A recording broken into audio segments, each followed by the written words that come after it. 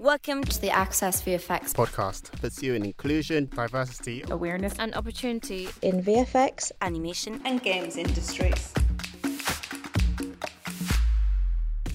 Hi, I'm Simon Devereaux, founder and director of Access VFX, bringing the visual effects animation and games industry together, working towards a shared goal, to make our industry more diverse and inclusive by taking action rather than just talking about it. Welcome to another Access VFX podcast discussion episode. So this is officially episode 43 of the now long-running Access VFX podcast. We've had a short summer break, admittedly, on the Access VFX pod, and rightly so. We all need a break, don't we? And we're kicking off our new season with a bang. So we're back with an Access VFX Chicago / Montreal kind of mashup. I know there's lots of you on this call as guests from all over the world, and we're calling this, it's a snappy title. It's ever thought about working in the USA or Canada and don't know where to start? So it sounds like a game show. But that's what we're going to be discussing today. And this session is with Sandrine, our immigration attorney, who will answer your questions on the visa process and more. So who is Sandrine? Say, nice wave, Sandrine. I've got a little bio to read out now. So Sandrine leads our own US-Canada immigration practice and collaborates with XEO Attorneys, a Montreal-based boutique immigration firm where she leads the US immigration practice. So as an immigrant herself, she first got into US immigration to help out a dear friend to avoid deportation. And after that, she was hooked.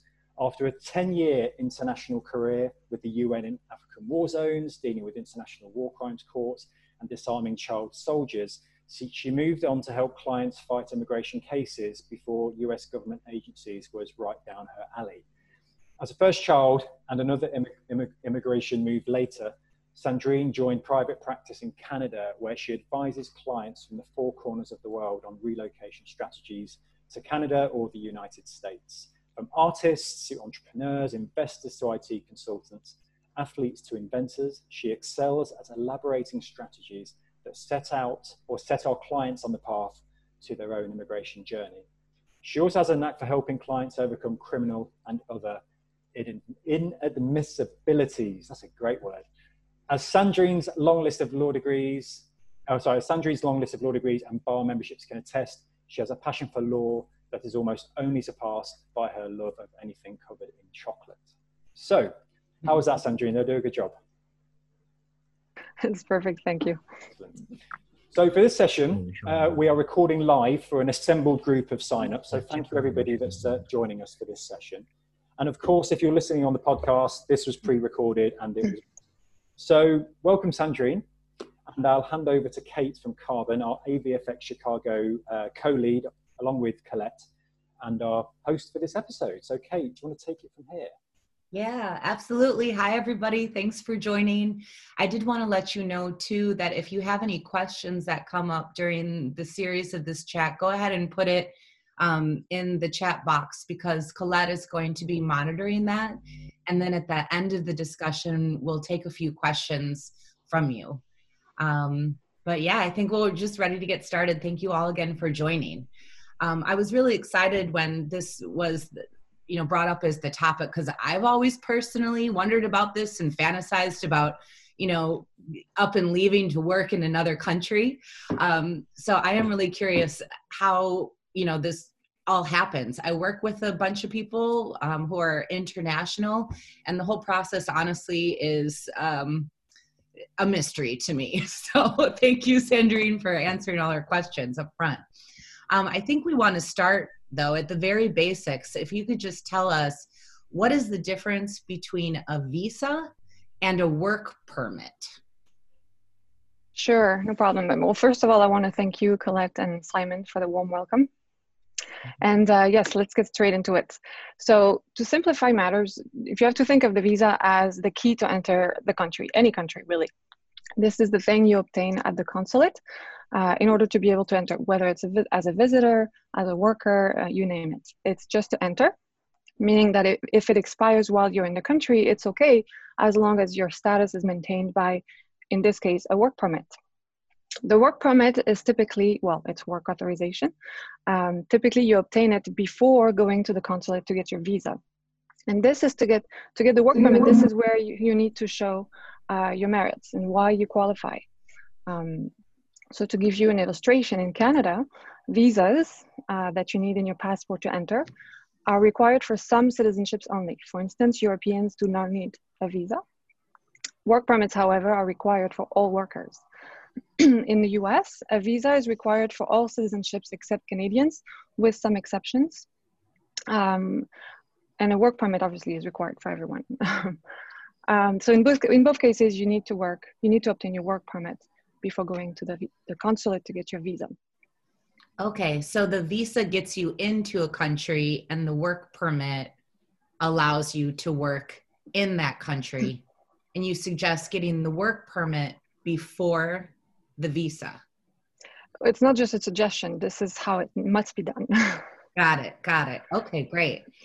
And then there's different types of work permits and visas, right? I've heard about an O1, I think. What is that? And then there's an H1B. What are the differences between these? Which one do I want?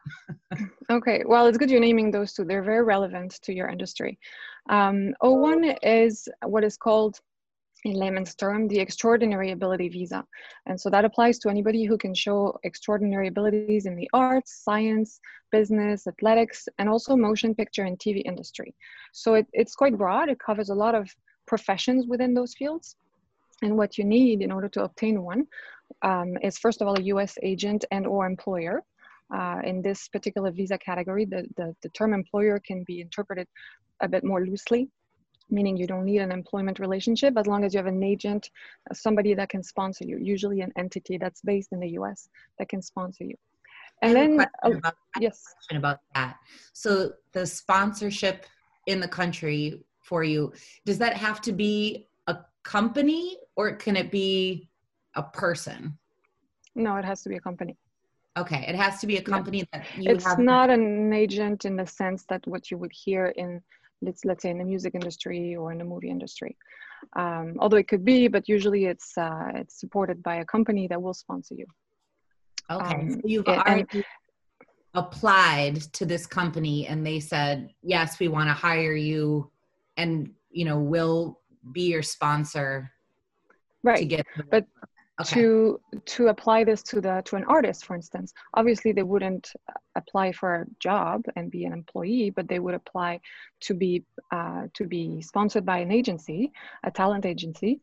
And then that agency would represent to the government, okay, I'm going to take on this artist and I commit to finding XYZ gigs in the next 12 months for this artist, whether it's in music and cinema, you name it. So that's the relationship that you need to have with this US entity. And then in the application, you need to obviously provide evidence of your high achievements. And by high achievements, the government means significantly above that ordinarily encountered. So either you have highly recognized awards such as a Nobel Prize or an Academy Award. In this case, you're set. If you don't have this, which most people don't, you have to meet 3 of 8 criteria that are defined by the government. And so these include lesser known awards, membership in associations where outstanding achievement is required to become a member, publish material about your work, prove that you've made original contributions of major significance in your field. It can be authorship in professional journals or major media. It can be that you show that you have either been paid a high salary or compensation, or that you will be paid a high salary or compensation comparatively to your peers. You can also show that you've participated as a judge or in a panel to judge the work of others. So that's a sign that you've been recognized by your peers in your field. And also that you will or have been employed in a critical role in an organization of distinguished reputation. So not only you need to show your credentials, but you need to show that the organizations you have been or will be attached to in and of themselves have acquired quite some notoriety, recognition in their field. Okay. And that's all for the O1 work permit that you could apply for. Right. I just want to add that there is some specificity for the movie industry and TV industry specifically, because some of those criteria that I listed don't necessarily apply. So they've adapted it, and some of those criteria are replaced by evidence that you either have a lead or starring role in a production. whether it's before camera, behind camera, international recognitions for your achievement, and record of major commercial success. So it can be, either your VFX team has won an award, a movie award. Obviously, you're not named individually, but you're part of the team that has been named or has won the award. So this is the kind of thing you want to go with. Okay, great. And my Academy Award is still in the mail. I haven't received it yet, so I might be better suited to something like the H-1B visa. Can you tell us about that? So yes, H-1B is for, it's referred to it as the specialty occupation visa. So it's very common among IT industries, and a lot of Indian and Chinese scientists come under these visas, or engineers as well, come under these visas to work specifically in an employment position with a US employer. So specialty occupation for USCIS, the US Immigration Agency, means it requires a bachelor's degree or an equivalent in years of experience. A US bachelor's degree. So if you have your bachelor's degree from abroad, you need to obtain a credential evaluation to show that it's the equivalent. It's been recognized by organizations, professors in the US, that it's the equivalent of a bachelor's degree. And so H-1Bs are very good for fields such as IT, like we mentioned, engineering, science, VFX, medicine, finance, accounting, architecture. It's very broad. It's a bit broader than O1 in that sense. But as you can see, it fits to professions that in order to perform them, you need to have a bachelor's degree. And in the application, your employer needs to show that not only you have those qualifications, but the job they're offering does require those qualifications. You can't say, oh, I need an H-1B candidate from India, for instance. He has a bachelor's degree, but he's really just going to do a basic programming job that anybody could do, like from scratch at the beginning, just learning, on the job. No, you need to show that it's an advanced programming job, that only a bachelor's degree holder can perform this position. So it's quite a substantive application to prepare. The little downside with this H-1B application is that it's a lottery-based system, meaning that your employer, well, first you need to find an employer who's willing to sponsor you, and then the employer must enter you in a lottery every year in March, once a year. And once you're selected, you apply. So that's when you submit your documentation. And if approved, you can only start work in October 1st of that year. So there's a whole 6 to 7 month period where you're waiting, and you have to either wait outside the US or wait inside on another status to find out whether you will be able to continue an H-1B. Interesting. And is that the same for Canada as well? In Canada, you have other categories that are similar in the sense that they target the same professions. Your basic requirements are similar in terms of showing your credentials. The process is slightly different, not only because some countries need visas and others do not, but also in Canada, for some permits, you need to first apply to the equivalent of the Department of Labor, which is called Service Canada. And there you need to show that you as the employer have tested the labor market. So you've shown that you cannot find a Canadian citizen, a resident, to do the job. Therefore, you can offer the job to a foreign worker. But then you have exemptions, because some professions, a lot of them in IT, but also, there's quite a lot of fields that have been recognized as already having a labor shortage anyway. So you can bypass some of those steps and move on straight to asking for the labor market impact assessment, which is how they call it, LMIA. Once you have this, you go and apply for your work permit. Okay, good to know. Interesting. So the takeaways, I guess, are finding a company to sponsor you who knows that you're exceptional, and then working with them to prove that you're exceptional. Right. And that the job is fancy and only you can do it. Right. There are other visa categories, obviously, but these are the main ones that are open to everyone, as long as you meet the criterias. For younger, maybe less qualified personnel or workers, people sort of grow from a post-graduation work permit. So they've been on a student visa, and then post-graduation work permit, get first couple of years of experience, depending on their visa, on their degree category. They can get an extension of 2 years if they are in what is called the STEM field, so science, technology, engineering, and math. These can obtain a total of 3 years of work permit. So that gives you 3 years to secure permanent employment, jump to a more permanent or long-term work visa, and get an employer who will be on board to sponsor you for that. Right. Right. That's interesting about the STEM program. What would your guess be for like a usual timeline to obtain all these things without that in the US? I mean, it's got to vary hugely, right? You mentioned only being able to be put into the lottery in March. So obviously, I've given you the timeline for H-1B, and it's hard to shorten that by much. But for other categories, it depends on so many factors. First of all, your nationality, if you need a visa or not to enter. Well, for the US, most times you need a visa, except Canadians. But the work permit phase, which is, like I mentioned, something you need to obtain upfront, that is handled within the US, not at a consulate. And USCIS, the agency that adjudicates those, has various processing times depending on where you have to file, and that depends on the employer's primary office location. So you can file in Vermont if you're more on the east side, you file in California if you're more on the west side, and then you have other offices depending on visa categories. They each have their processing times. It can go from 1-2 months to 5-6 months, depending on the time of the year, the visa category. You can accelerate that for most visa categories by paying a nice, pricey additional fee of $1,400 US dollars, sorry.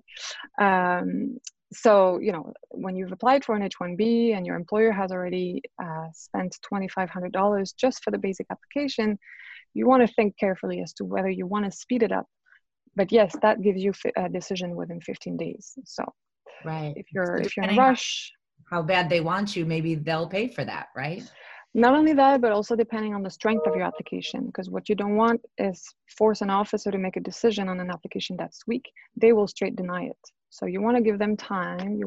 If you're not in a rush, don't submit the premium processing fee. That's my recommendation anyway. That's good advice. Okay, so timeline varies. Could be a really long time. Plan ahead. Get ready to wait. Definitely. Okay, good to know.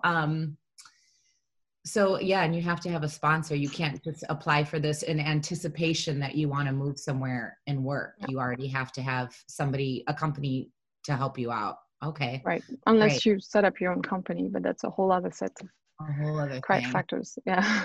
For the next podcast.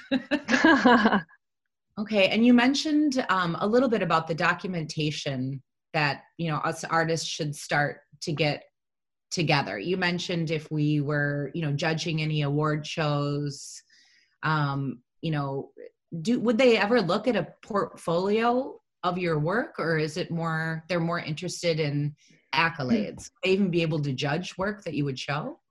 They would. Obviously, everything goes into putting your expertise in layman's terms, because USCIS officers, they adjudicate not thousands, but countless applications a day, and they move from an AR expert to somebody who wants to open a bakery to somebody who's in a completely different field, and they have to switch and understand what does this person work in and what makes them qualified. So they have to quickly understand the criteria to get the job, but also, do you meet those criteria? So it's up to the employer and the attorney, if they work with one, to help break down everything so that it's understandable to the officer.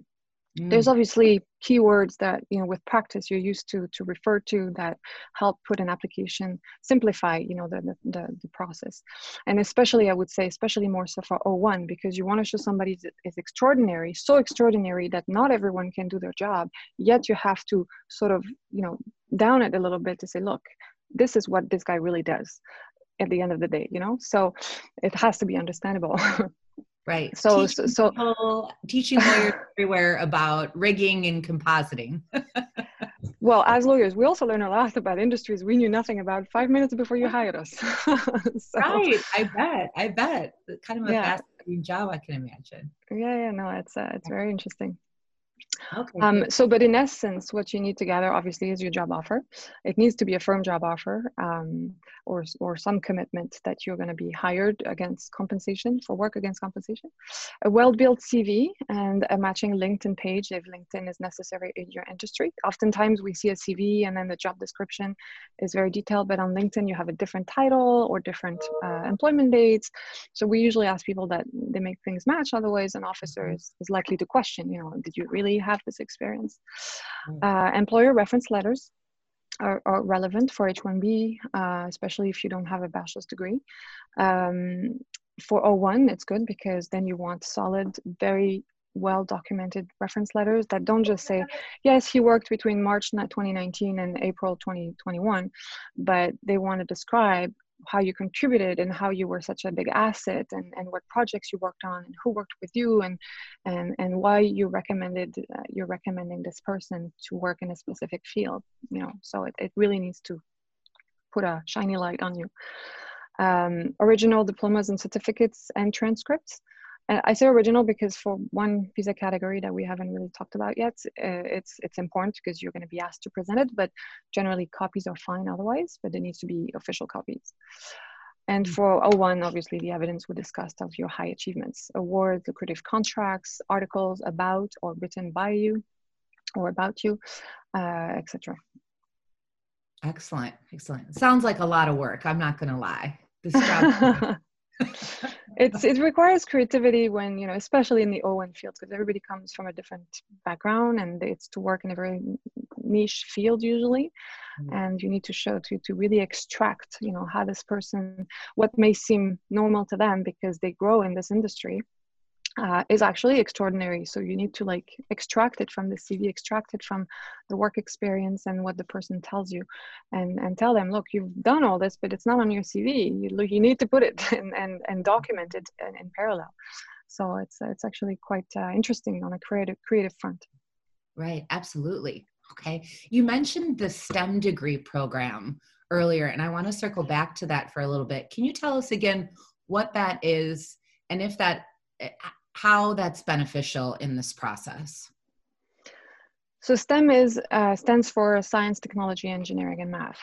So any degree in those fields is considered a STEM degree. And it means that after your 1 year post-graduation work permit that anybody who graduates from a US university can get, assuming you're in a recognized accredited university, this can be extended by 2 years for those STEM degree holders.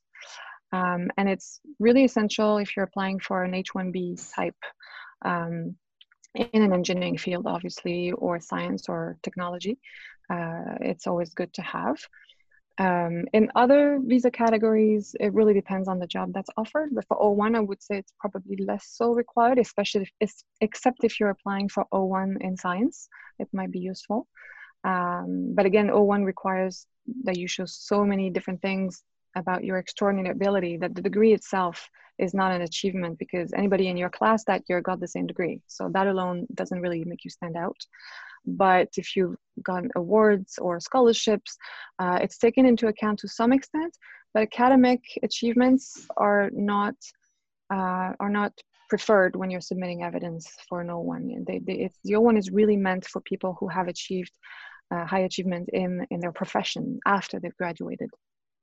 So it's a plus to add it because it shows you've been outstanding from day one, but it's not going to get you an O1 visa in and of itself.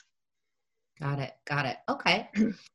So assuming that the people applying for this work permit are super awesome and their employer knows it, what about if they have a spouse? How easy is it? Can we tack the spouses onto this and they can come over too? Or is that a whole separate visa thing? How does that work?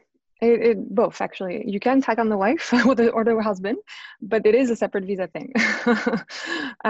So all work permit categories except NAFTA allow the spouse to work in the US. They're always allowed to come and to accompany dependents. That means spouse and children are always allowed to accompany somebody who earned the right to get a visa and a work permit. But then most categories, not all, allow the spouse to work. The process is slightly different. Unlike the principal worker, the spouse cannot obtain the work permit before coming and before getting the visa. They get the visa as the accompanying spouse. And then once in the US, once they have a US address, they can apply for a work permit, which they get about 3 to 4 months after applying. And that visa is not tied to any employer, unlike the primary worker, foreign worker that came in on a visa. They have to work for that particular employer that sponsored them. The spouse can work for anybody that would hire them. And children can go to school, they cannot work. Even if they're 16 and it's legal on the labor front, it's not legal on the immigration front. Oh yeah, interesting. And is that the same in Canada as well? Yes, well, with differences, of course. If children, like, young adults are already at university, they get a student permit, or in the US and Canada, they can get a study permit before. There are conditions under which a student can work 20 hours a week, both in Canada and the US. But if they are as dependent of their family, then no, they cannot work in the sense on their visa. Okay, interesting. And I just want to specify, in Canada, all visa categories allow the spouse to get a work permit. All work permit categories give one to the spouse. Thanks, Canada. Canada's great, isn't it? I feel like they're just a little bit easier to work with. On some things. I mean, the immigration system is premised on a very different approach to start with. It's a merit-based system, whereas in the US, it's still very much working on the assumption that it was started with family reunification. That's still the bulk of U.S. immigration. Workers are just a tiny sliver of the proportion of immigrants that come in every year. Trump has been trying to change that with reason. I will give him that, even though I don't agree with a lot of things he says. But yes, whereas Canada is mostly focusing on merits. So you come because you have a work permit. We will let anybody in your family work as well. Yeah, it makes sense. Yeah, speaking of the climate in US and Canada, based on like what's been going on the last 4 years, have you seen an increase or decrease in these sort of applications coming through? Well, in the last 4 years, not so much. In the last 6 months, yes. Just to give you a bit of background, 2016 Trump campaigned specifically on curbing what he calls chain immigration. So it's basically the American citizen or resident, permanent resident, sponsoring a spouse who sponsors their children, and so on and so on, or a sister or a brother. So that's what he calls chain immigration. And in 2020, so he's been really battling against various aspects of immigration. In 2020, COVID gave him the opportunity to really shut down a number of visa programs without real evidence that it would have a positive impact on the economy. Quite the contrary, actually. So there was the March travel ban for residents of Schengen, China, Iran, the UK, Ireland, Brazil. It's still in place. April green card ban for anyone outside the US who was waiting for an immigrant visa. So for example, a US permanent resident that's sponsoring a spouse, a US citizen that's sponsoring a brother, a foreign-born brother, these kind of things. So this ban has been extended until December 31st. And then in June, there was the June visa ban, which lifted the grant of H-1B, L-1, J-1, and other type of visas at consulates. So what that means is that it applies to new visas for people who are outside the country. Anybody who's in that status or moving to that status from within the US, they're fine, they're not affected. Okay. But what this means is that applications have definitely decreased since March because of this, because of all these bans. Some people with, for example, the green card ban in April, they knew they were no longer qualified, but they applied anyway thinking their application will just be stalled for a bit until the ban is lifted, with which, it's a good reasoning, personally, I think. It's just that the process is going to take longer. And there's also people, with the uncertainty, wanting to spend less and not really sure of engaging that kind of money into an immigration process. So yes, people have not applied when they were intending to, or simply because the chances of approval are so up in the air, simply because on the merits have not changed. The law has not changed, but the climate is so scary and everybody's worried about being shipped back home because especially students in the last few months have been very worried for various reasons. But there's just the media frenzy that goes around all of these things that make people wary before doing anything. So yes, applications have definitely decreased. Right. And what would be your recommendation? Do you think, if somebody's ready to apply right now, would you advise them to hold off until after the US November elections? Or do you think it still behooves them to get it in knowing that it'll be stalled? No, I would not suggest to delay anything based on the elections coming, simply because, first of all, the bans that are currently in effect, they affect visa, not work permits. Trump has a very limited ability to curb immigration and to change immigration law by executive order. He can only prevent entry under national security grounds of people outside, but people inside, they're fine. So the work permit process is not affected. So anybody who has a job offer secured or about to be secured, they should apply for the work permit because it takes a few months anyway. And then if the administration changes, it will be effective in January, meaning that the earliest we will see all these bans lifted will be February. By that time, the consulates will be instructed to reopen or to process those visa categories again, and then you'll have your approval in hand already. So then you can move on to consulate stage. If you have a work permit approval, it doesn't expire for most categories, so you can just put it in your back pocket until you have the opportunity to go to a consulate. Excellent. And I know some visa categories are going to be more affected by this than others. Are there any alternatives, let's say in Canada, that somebody could consider? Yes, definitely. I mean, Canada has done a good job trying to compensate for the shortcomings of the U.S. government lately, and they've really worked hard to attract foreign businesses and talent. So it's definitely slated to benefit from the mess that's happening south of the border. So like I was saying earlier, the basic work permit process in Canada goes by labor market test. Okay, that means the employer needs to advertise the position for 30 days. Then they have to explain, oh, look, we never found a Canadian who's able or willing, so we're going to offer the job to the foreign worker. So that's a very long process. But then the government has tailored a lot of exemptions specific to specific fields or industries where a labor shortage has been identified. One that's very commonly used is the global talent stream. It's the alternative to H-1B, really. This one is for highly skilled workers as well. And so you do get the labor market test impact assessment document at the end, but without the minimum requirement, recruitment requirement. So you don't need to advertise. And you also can get this in an accelerated manner in 2 weeks rather than several months. Once you have this labor market impact assessment, LMIA, you go apply for your work permit. And depending on where you come from, you apply at the border or you apply at the consulate. That's pre-COVID. That's the normal process. With COVID, there are some adjustments.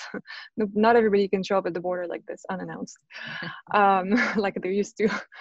And so this particular visa category, or work permit category, should I say, is good for 12 occupations that have been pre-identified as experiencing a labor shortage, mostly IT related. And that includes producers, technical, creative, and artistic directors, and project managers. So that's good for anything VFX, video game industries. Computer and IT system manager, web designers, programmers, IT engineers, analysts and consultants, digital media designers, software engineers, you name it, all of these categories. And then you have subcategories within those. So it's usually anybody who's attached to that field, they usually can fit pretty well in that category. So it's a good process it's a good way for employers to attract talent, especially from the US, where you have so many H-1B applicants or prospective H-1B applicants waiting. There's the uncertainty that's going on right now. The process for H-1B is very long. So if the employer has an office in Canada, it's very easy to make those people come much faster so they can start becoming productive right away. And actually in the last few months or in the last year, we've seen a lot of American companies open offices in Canada just so that they can do this and not wait until the talent can come to the US. Right. In Quebec, there's a somewhat similar process. That's specifically for Quebec. Quebec always has its own way of doing things immigration-wise. It's also a facilitated LMIA process where you can bypass advertisements of the job. And Quebec has identified 214 occupations that qualify as having a labor shortage, including those 12 we just discussed. So video game and IT testing technicians, sound and video recording technician, but it also includes chefs, tailors, jewelers, like all kinds of industries, and not necessarily highly skilled position either. So it's usually, you can usually find a good fit for someone who would want to come to Quebec. Then there's other exemptions. We didn't talk about this for the American side, but the C12, C12 is what is called the intra-company transfer. So a multinational, or at least a company that has an office in Canada and outside Canada, can transfer an employee, and they don't need to test the labor market because it's the prerogative of the company to say, look, I want to stay internal, I want to keep my resource and transfer them rather than look for a Canadian. And the US has a similar visa category. It's the L1, which currently is experiencing a visa ban. So interesting. So also a good alternative for employers, even if they don't yet have an office in Canada, if they open one, they would qualify to transfer someone from either the US or somewhere else to come to Canada. So then for younger professionals in Canada, there's what is called international experience class. It's for people between 18 and 35 years old who have a job offer and whose country of citizenship has an agreement with Canada. And there's quite a lot of countries on the list. Or they can work alternatively with a recognized organization that would sponsor citizens from that country to qualify under that program. It doesn't require much else other than a job offer. Of course, proof that you qualify for the job, but there's no job categories or, it's pretty open. You just have to be under 35 years old. And then lastly, there's the NAFTA. Sorry? You said that was called C1? No, this one is IEC, International Experience Class. Oh, sorry. Thank you. Yeah. And then lastly, there's NAFTA, which I'm sure everybody's heard about. This exists in the US, in Canada, and Mexico, and it's only for those 3 nationalities. NAFTA has identified 63 professions that include engineer, graphic designers, computer science technician, analysts, and it's a good way to, if you hold one of those citizenships, it's a good way to transit between those 3 countries to be able to quickly get a job. You need a job offer, obviously, but you can quickly start working. The process is fairly simple. Mexicans do need a visa at the consulate to enter the US for the first one. Renewals can be done at the border. Canadians, however, do not need a visa, so they can just apply at the border, and within an hour you get your work permit and you can work the same day. So if you fit in those categories, it's always the preferred choice. Right. And then for a further breakdown of this information, are there websites that people can go to? Is it like the UnitedStates.gov and Canada.gov? Like, how do we find out about this otherwise? The US and Canadian government do a pretty good job summarizing all this on their respective websites. So the US would be USCIS.gov, USCIS for Citizenship and Immigration Service.gov, and the Immigration and Refugee Agency for Canada the website is simply canada.ca. And there you can find everything, or you can just Google IRCC, and you can find everything on work permits. It takes a bit of getting used to navigate. You have to know what you're looking for. But once you've narrowed down your search, they do a pretty good job, summarizing the requirements, the application process. And then alternatively, you can also reach out to an attorney who would, then obviously specifically go into your situation to address your particular need. Excellent. Well, we'll be sure and put those websites below this video when it's posted online so people can come back and reference that again. That's great. All really good information. My goodness. I would really love to open it up to the group for questions at this point. Colette, if you want to pop in and share any questions for Sandrine. I do. Thank you. So my first question comes from Lisa Torres. She said she's currently living in Montreal with a closed work permit and no one wants to hire her. So she would appreciate any kind of advice for this dilemma that a lot of people are facing right now. She said that her work permit expires in June 2022, and she's from the United States but was laid off. So she's kind of finding it difficult to find a new position. What are the proper steps to taking permanent residency for working 1 year in Quebec? In the meantime, what are the steps to getting it turned into an open work permit? And a final question, what also happens if my closed work permit expires before obtaining my permanent residency, as I do not want to get deported? Okay, well, that's a lot of questions. Well, first of all, transitioning from an closed work permit is tied to the employer. So to transition to a different employer, you obviously need the job offer, but once you have that, then the government has simplified the process to sort of obtain a pre-authorization to start work before you actually get the work permit. There's a process for that where you write to them directly and you explain the situation. They've adapted this because of COVID, and I believe it will stay in place even beyond. But so as you know, it allows you to transition work permit without having to wait for the new one, because it used to take really long for people wanting to change jobs, even if they were not laid off, to have to wait before they were able to start. So that's one thing. Now, permanent residency, there's just so many factors into play. For Quebec, eventually you'll have to prove that you speak French. So if this is not the case, I suggest you start getting on it, because you'll have to submit a test to show that you meet a certain level of French fluency. And then of course, yes, having 12 months for now, for people who already were in Canada on a work permit this summer, 12 months of work experience is sufficient to be able to qualify. The law changed this summer, so prospectively, this will no longer be the case. It will be longer. And if the permit expires while the application is pending, then it's fine, the person is in status, but that means this person needs to have obtained their CSQ, which is the Quebec acceptance certificate. It's Quebec way of saying, look, we've pre-approved you, now you can file your application with the federal level. So once you have that, you file your application for permanent residency at the federal level, then you're fine, even if your work permit expires, because eventually, in any case, you're in status, you have, you know, a petition pending, so nobody's going to deport you. So yes, I hope I've answered all of the sub-questions. Thank you.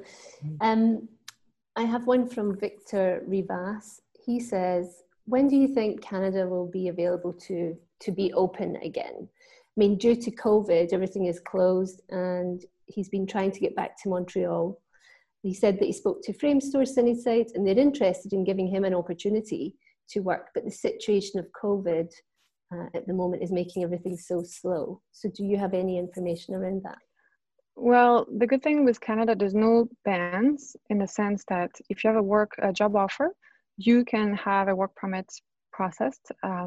And once you have the work permit, whichever way you have to go to obtain it, depending on your nationality, you can present yourself at the border with the pre-approval or the work permit. Obviously, the only restrictions that apply to everybody is the quarantine, unless you're coming to work in a critical infrastructure, such as in the health field or anything else like that.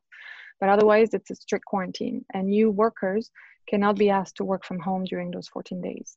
So it's obviously, it complicates things a little, but entry is possible in and of itself. As long as you have a job offer, you cannot come as a visitor. Okay. There's a question from KP. He says that he holds a B1 and B2 visa for the USA. What are the possibilities for me to be part of a paid internship program, such as the one that ILM in LA is currently offering for 6 months? This cannot be done on a B1 visa. There are other categories of visas for internships or training position with different conditions depending on the visa categories. But the employer that is thinking of hiring this person as an intern would need to sponsor this visa process. It's either J1, there's H3. It really depends on the internship that's offered and the conditions. But yes, this cannot be done as a B1 holder. Okay. This question is from Christian Samuel. He lives in the UK, he's 24, and he works in the film and TV industry as a cinematographer. He said he's been invited to work on a new Netflix show as an assistant cameraman in March next year by his mentor, who is the director and writer of the show. He is self-employed. Could his mentor, who's currently the director of the show, be his sponsor, or would he have to ask Netflix or Warner Brothers to sponsor his visa? He also asked, what visa type should I get? Would it be an O1? And after this, would I be able to live and work in Vancouver, Canada, or be able to work in the US on a constant or frequent basis? So there's quite a lot of questions there. If you want to reread, but maybe just to start, who would be the best person to sponsor him for that first opportunity?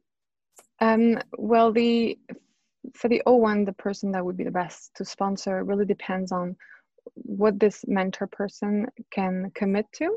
Because when you submit an O1 application, you need to show, if it's not an employment relationship, it's more of an agent scenario. The agent needs to show that they have engagements lined up for the future, either with Netflix, but also with a bunch of other third parties. And so that's what is called an itinerary that you need to submit to the government, and deal memos or all kinds of contracts to show that these deals are lined up for this particular individual. So if this is not possible, then Netflix or whatever other bigger organization would be the best sponsor. When it comes to O1 and being able to live and work, any of those work visas allow you to work permanently. I mean, for as long as the visa is valid, and to be permanently in the US for the visa duration. By that I mean it doesn't need to be just mission specific. You can stay, and if you have simultaneous opportunities in Canada, then as long as you have the proper visa or work permit for Canada, you can transition back and forth, especially for artists that have several commitments with various entities. So it is definitely possible. I hope I've answered to all the questions. Thank you. Yeah. From Anuj Joshi, he said that he is a 3D artist, but he doesn't have a lot of experience, but he would love to start his career in Canada or the US. What type of visa should he apply for? What can he do? It really depends on his credentials. Mm-hmm. Of course, the job offer is a given, but does depend on his diplomas. It's a young artist, so probably not a lot of experience. Coming in as an intern sometimes is a good alternative. There are more options for that in Canada than in the US, but it really depends. If the organization is willing to sponsor him in the US, then that may be an in. Or altogether H-1B. I mean, H-1B, if you have a bachelor's degree, you don't need to show years of experience. So there's a lot of H-1Bs who are fresh out of school with their bachelor's degrees and they get qualified for the visa. Okay. This one is from Daniel Coves. He said, my situation is that I worked in Vancouver last year, then my permit expired just as COVID started and he moved back to Mexico. He's been trying to go back to Canada and there have been a couple of opportunities, but those deals end because I don't have an open work permit and they're not willing to sponsor. So how can I get an open work permit before an actual employment offer? So just want to clarify here, any employment-based or sponsorship for a visa or work permit will be a closed work permit. Open work permit is only if, let's say, you've graduated in Canada or the US, and then you're given a post-graduation work permit. Then you can work for anybody in your field. But if an employer sponsors you, then your visa will be tied, or your work permit will be tied to that employer, and you can't go and work for someone else unless you go through the process of changing permit.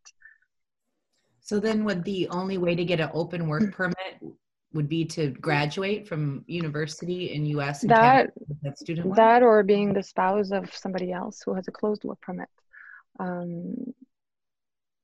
So tuition or getting married? Well, one is a lesser commitment than the other. Right. Okay. I have another question. Agatha Buston, she has asked, you spoke a lot about STEM. What about opportunities for journalists and lawyers from countries abroad like India? Do the same visa procedures apply? There is a specific visa for journalists. It's the I visa for media. It comes with various different criteria, such as belonging to a foreign media organization, but it is specifically reserved for those. For lawyers, there's not a lot of options. Unfortunately, the US is not exactly in a shortage of lawyers. So there is the NAFTA visa for Canadians. There is a lawyer category for Canadians and Mexicans, but for anybody else outside of North America, holding a different passport, the only alternative would be H-1B, because it requires a bachelor's degree and you cannot be a lawyer without one. So it's been done, it's possible, but that's the only way, really. So this question is from Anna. She said, I got an IEC visa in February 2020, and I'll be able to enter Canada until February 2021. Obviously, because of COVID, this has become very difficult. What will happen if I'm not able to get a contract from an employer on time? Could I extend the time to enter the country? No, there's the time that's given, it's already a year, and that's the only time. Usually, if you miss that window, you have to reapply. The government, as far as I can tell, if I recall correctly, has not made allowance to extend that particular period. In fact, they even suspended the entry of IEC for a while. If you didn't have a job or you couldn't justify your job was still ongoing despite COVID. So no, they're not making allowance to extend that period. Damn it, COVID. Okay. No, making it even more difficult for an already quite difficult process. This is from Manasa. He said, I work as a production coordinator in the visual effects industry and have been for about 3 years now. I would love to work in the US or Canada. I was actually looking into studying a postgraduate diploma or master's in digital media or similar. So I would like to know, what are the chances of getting a job post-education in the industry? Because I have an idea of applying for PR. Second option would be to apply for a work permit visa. Okay. And just can you clarify, this person is thinking of going for this degree, does not yet have it. Yes. Okay. And so is the question that the person is looking at prospects of obtaining a job in either side of the border? Yeah, for either the US or Canada. I think it's as a means to getting into the country, would potentially doing a degree and then maybe using the time after the degree to get a job. Yes, no, definitely. If you haven't already finished your education, coming to North America to study is a great opportunity. It's a huge springboard into, especially those industries. Canada and the US are very active in VFX. And any related industry in that field. So obtaining a degree from either Canada or the US, because it gives you a path to at least a work permit, and in Canada it can also give you a path to permanent residency. It's a good investment, I want to say, in the future. And Canada is actually banking on universities attracting students to be able, and they give those programs post-graduation to attract people, because they know that after they graduate, they're not going to have to go back home, but they will have opportunities to continue to work and eventually become permanent. In the US, there's no straight line between student and permanent residency. But, if you jump the hoops between post-grad work permit, eventually another work permit, you can eventually access permanent residency as well. Thank you. And finally, from Marie Lou, she said, hi, how do you know if something will be, do you know if something will be made to activate working holiday visa for people already in Canada while the borders are closed? It's been hard to find a job because companies aim for residents or Canadians and not work permits. It is hard because so many Canadians and residents have lost their jobs. And working holiday has been on the low end of priority because of COVID, simply because it's a visa where you can come in without a job offer. So by definition, you're not essential because you're coming in and you're still looking. So you haven't quite proven that you will be essential to Canada. So if you're already in Canada, it's good because you're not stuck outside. But yes, finding employment in this current climate is not easy with this particular visa category. And I have one more, if we could maybe squeeze it in. This is from a candidate who said they applied for an H-1B before the restrictions earlier this year. So his application is in the process. He was in an F1 and it's been transitioning to an H-1B. Currently his application is submitted and they're getting close to the October, I guess it's a deadline, but there is no information about what is happening for him. Can you shed some light on the current H-1B situation in regards to COVID and restrictions? And so that person, I understand, is on F1 status in the US. So he or she is fine in the sense that there is what is called cap gap that bridges the F1 status to H-1B once it's approved. So this person is not going to fall out of status. And H-1Bs are being adjudicated quite on schedule. I mean, there were some delays, but they're being adjudicated. They do issue a lot of RFEs, requests for evidence, for some industries, especially in the IT field. But provided the employer can prove and complete the requested information, usually these petitions are approved. I know October 1st is coming soon, but they're working hard to approve them all. And I have myself quite a few in the pipeline, and I see that they're trickling down. And so I'm confident that it's going to be finalized before November. That's great. Thank you. Thank you. Yeah, of course, it depends when the petition was submitted, but. Yeah, excellent. Thank you. That's so much good information. We really appreciate you educating us about all this and answering all those questions. So awesome. We'll be sure and put those sites you called out below in this chat and also link to the organization that you work with personally. And I encourage everyone to check out the Access VFX website, accessvfx.org. And that'll link you to the YouTube page where this will be posted in, I believe, about a week or so. And you'll also find links there to the Access VFX podcast. And that has a lot of great content about freelancing, breaking into the industry, master classes in VFX skills like rigging, modeling, a bunch of awesome stuff. So thank you again, Colette, Sandrine, and everybody for joining us today. Really appreciate it. We hope this was helpful for you.